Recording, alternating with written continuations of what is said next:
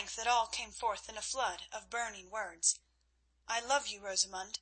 I love you, all of you, as I have ever loved you, though I did not know it till the other day, that of the fight, and ever shall love you, and I seek you for my wife. I know that I am only a rough soldier man, full of faults, not holy and learned like Godwin. Yet I swear that I would be a true knight to you all my life, and if the saints give me grace and strength, do great deeds in your honour and watch you well. Oh, what more is there to say?" "Nothing, Wulf," answered Rosamund, lifting her downcast eyes. "You do not wish that I should answer you, so I will thank you, yes, from my heart, though in truth I am grieved that we can be no more brother and sister, as we have been this many a year, and be going." "Nay, Rosamund, not yet. Although you may not speak, surely you might give me some little sign, who am in torment and thus must stay until this time tomorrow. For instance, you might let me kiss your hand.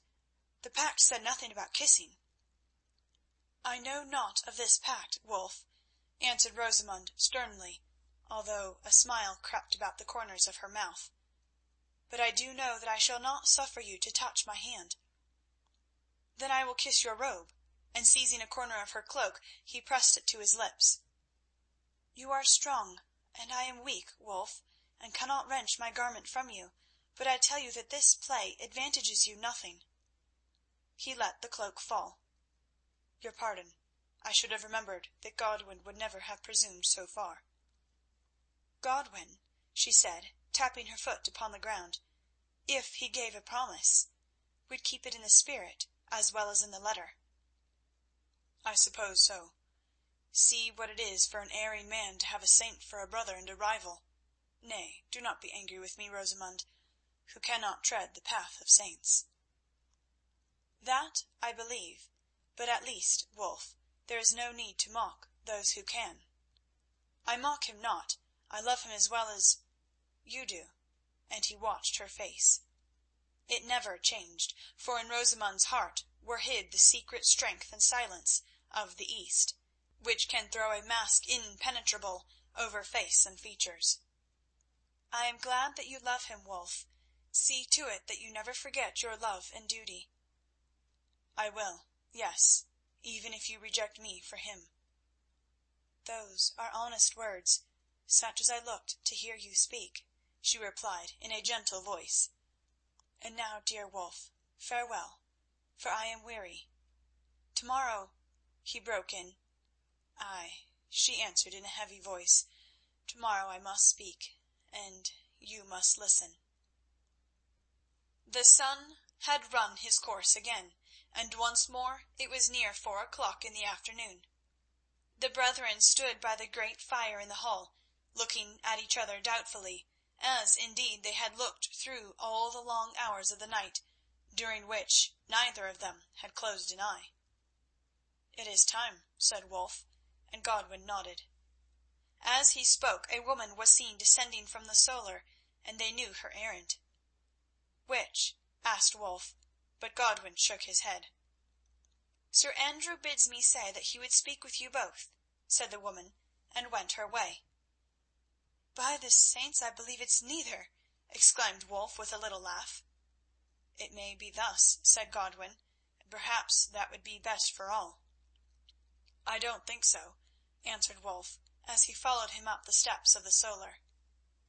Now they had passed the passage and closed the door, and before them was Sir Andrew, seated in his chair by the fire, but not alone, for at his side, her hand resting upon his shoulder, stood Rosamund. They noted that she was clad in her richest robes, and a bitter thought came into their minds that this might be to show them how beautiful was the woman whom both of them must lose. As they advanced, they bowed first to her and then to their uncle, while lifting her eyes from the ground, she smiled a little in greeting. "Speak, Rosamund," said her father. "These knights are in doubt and pain." "Now for the coup de grace," muttered Wulf. "My cousins," began Rosamund in a low, quiet voice, as though she were saying a lesson, "as to the matter of which you spoke to me yesterday, I have taken counsel with my father and with my own heart. You did me great honour, both of you, in asking me to be the wife of such worthy knights, with whom I have been brought up, and have loved since childhood as a sister loves her brothers. I will be brief as I may. Alas, I can give to neither of you the answer which you wish." "Coup de grace indeed," muttered Wulf. "Through hauberk, gambeson, and shirt right home to the heart." But Godwin only turned a trifle paler and said nothing. Now there was a silence for a little space, while from beneath his bushy eyebrows the old knight watched their faces, on which the light of the tapers fell. Then Godwin spoke. "We thank you, cousin. Come, Wulf, we have our answer. Let us be going." "Not all of it," broke in Rosamund hastily, and they seemed to breathe again. "Listen," she said, "for if it pleases you, I am willing to make a promise which my father has approved. Come to me this time 2 years, and if we all three live, should both of you still wish for me to wife, that there may be no further space of pain or waiting, I will name the man whom I shall choose, and marry him at once." "And if one of us is dead?" asked Godwin. "Then," replied Rosamund, "if his name be untarnished, and he has done no deed that is not knightly, will forthwith wed the other." "Pardon me," broke in Wulf. She held up her hand and stopped him, saying, "You think this a strange saying, and so, perhaps, it is, but the matter is also strange, and for me the case is hard. Remember, all my life is at stake, and I may desire more time wherein to make my choice, that between two such men no maiden would find easy. We are all of us still young for marriage, for which, if God guards our lives, there will be time and to spare. Also in 2 years I may learn which of you is in truth the worthier knight, who today both seem so worthy." "Then is neither of us more to you than the other?" asked Wulf outright. Rosamund turned red, and her bosom heaved as she replied, "I will not answer that question." "And Wulf should not have asked it," said Godwin. "Brother, I read Rosamund's saying thus: between us she finds not much to choose, or if she does in her secret heart, out of her kindness, since she is determined not to marry for a while, she will not suffer us to see it and thereby bring grief on one of us. So she says, go forth, you knights, and do deeds worthy of such a lady, and perchance he who does the highest deeds shall receive the great reward. For my part, I find this judgment wise and just, and I am content to abide its issue. Nay, I am even glad of it, since it gives us time and opportunity to show our sweet cousin here, and all our fellows, the metal whereof we are made, and strive to outshine each other in the achievement of great feats, which, as always, we shall attempt side by side." "Well spoken," said Sir Andrew. "And you, Wulf?" Then Wulf, feeling that Rosamund was watching his face beneath the shadow of her long eyelashes, answered, "Before Heaven, I am content also, for whatever may be said against it.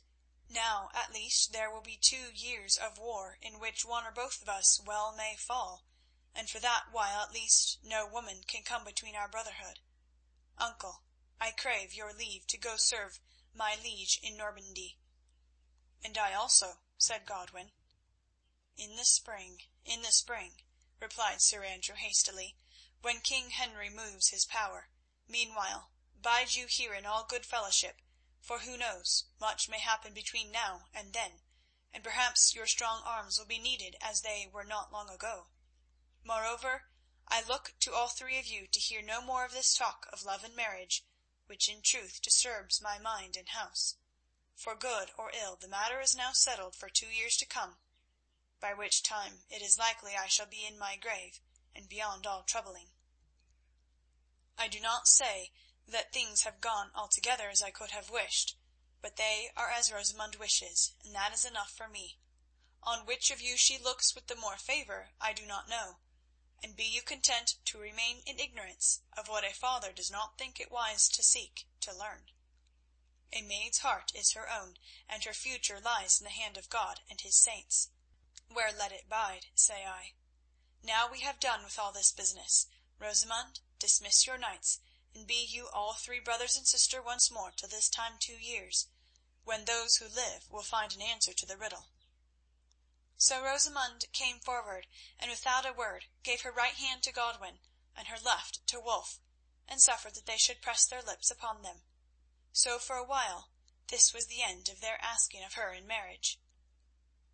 The brethren left the solar side by side as they had come into it, but changed men in a sense, for now their lives were afire with a great purpose which bade them dare and do and win.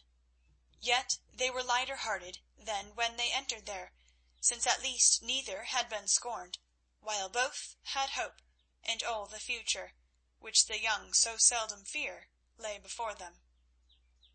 As they descended the steps, their eyes fell upon the figure of a tall man clad in a pilgrim's cape, hood, and low-crowned hat, of which the front was bent upwards and laced, who carried in his hand a palmer's staff, and about his